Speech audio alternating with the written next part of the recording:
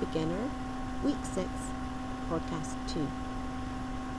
Listen to the 5 sentences about Asim and write them in your notebook. Number 1.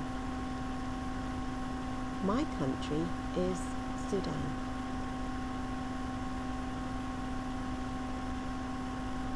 Number 2. My language is Arabic. Number 3. I have 3 brothers and 1 sister.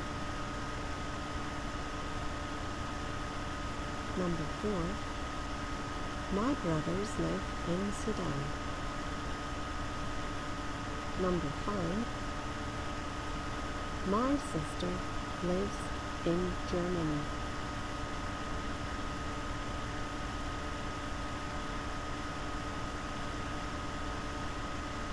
And when you're finished, later you can click in the worksheet to check the answers.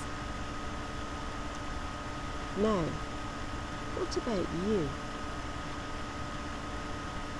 Asim says his country is Sudan. His language is Arabic.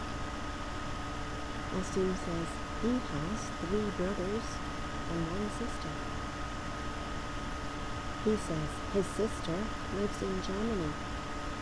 What about you? What's your country? What are your languages? Do you have any brothers or sisters? Where do they live?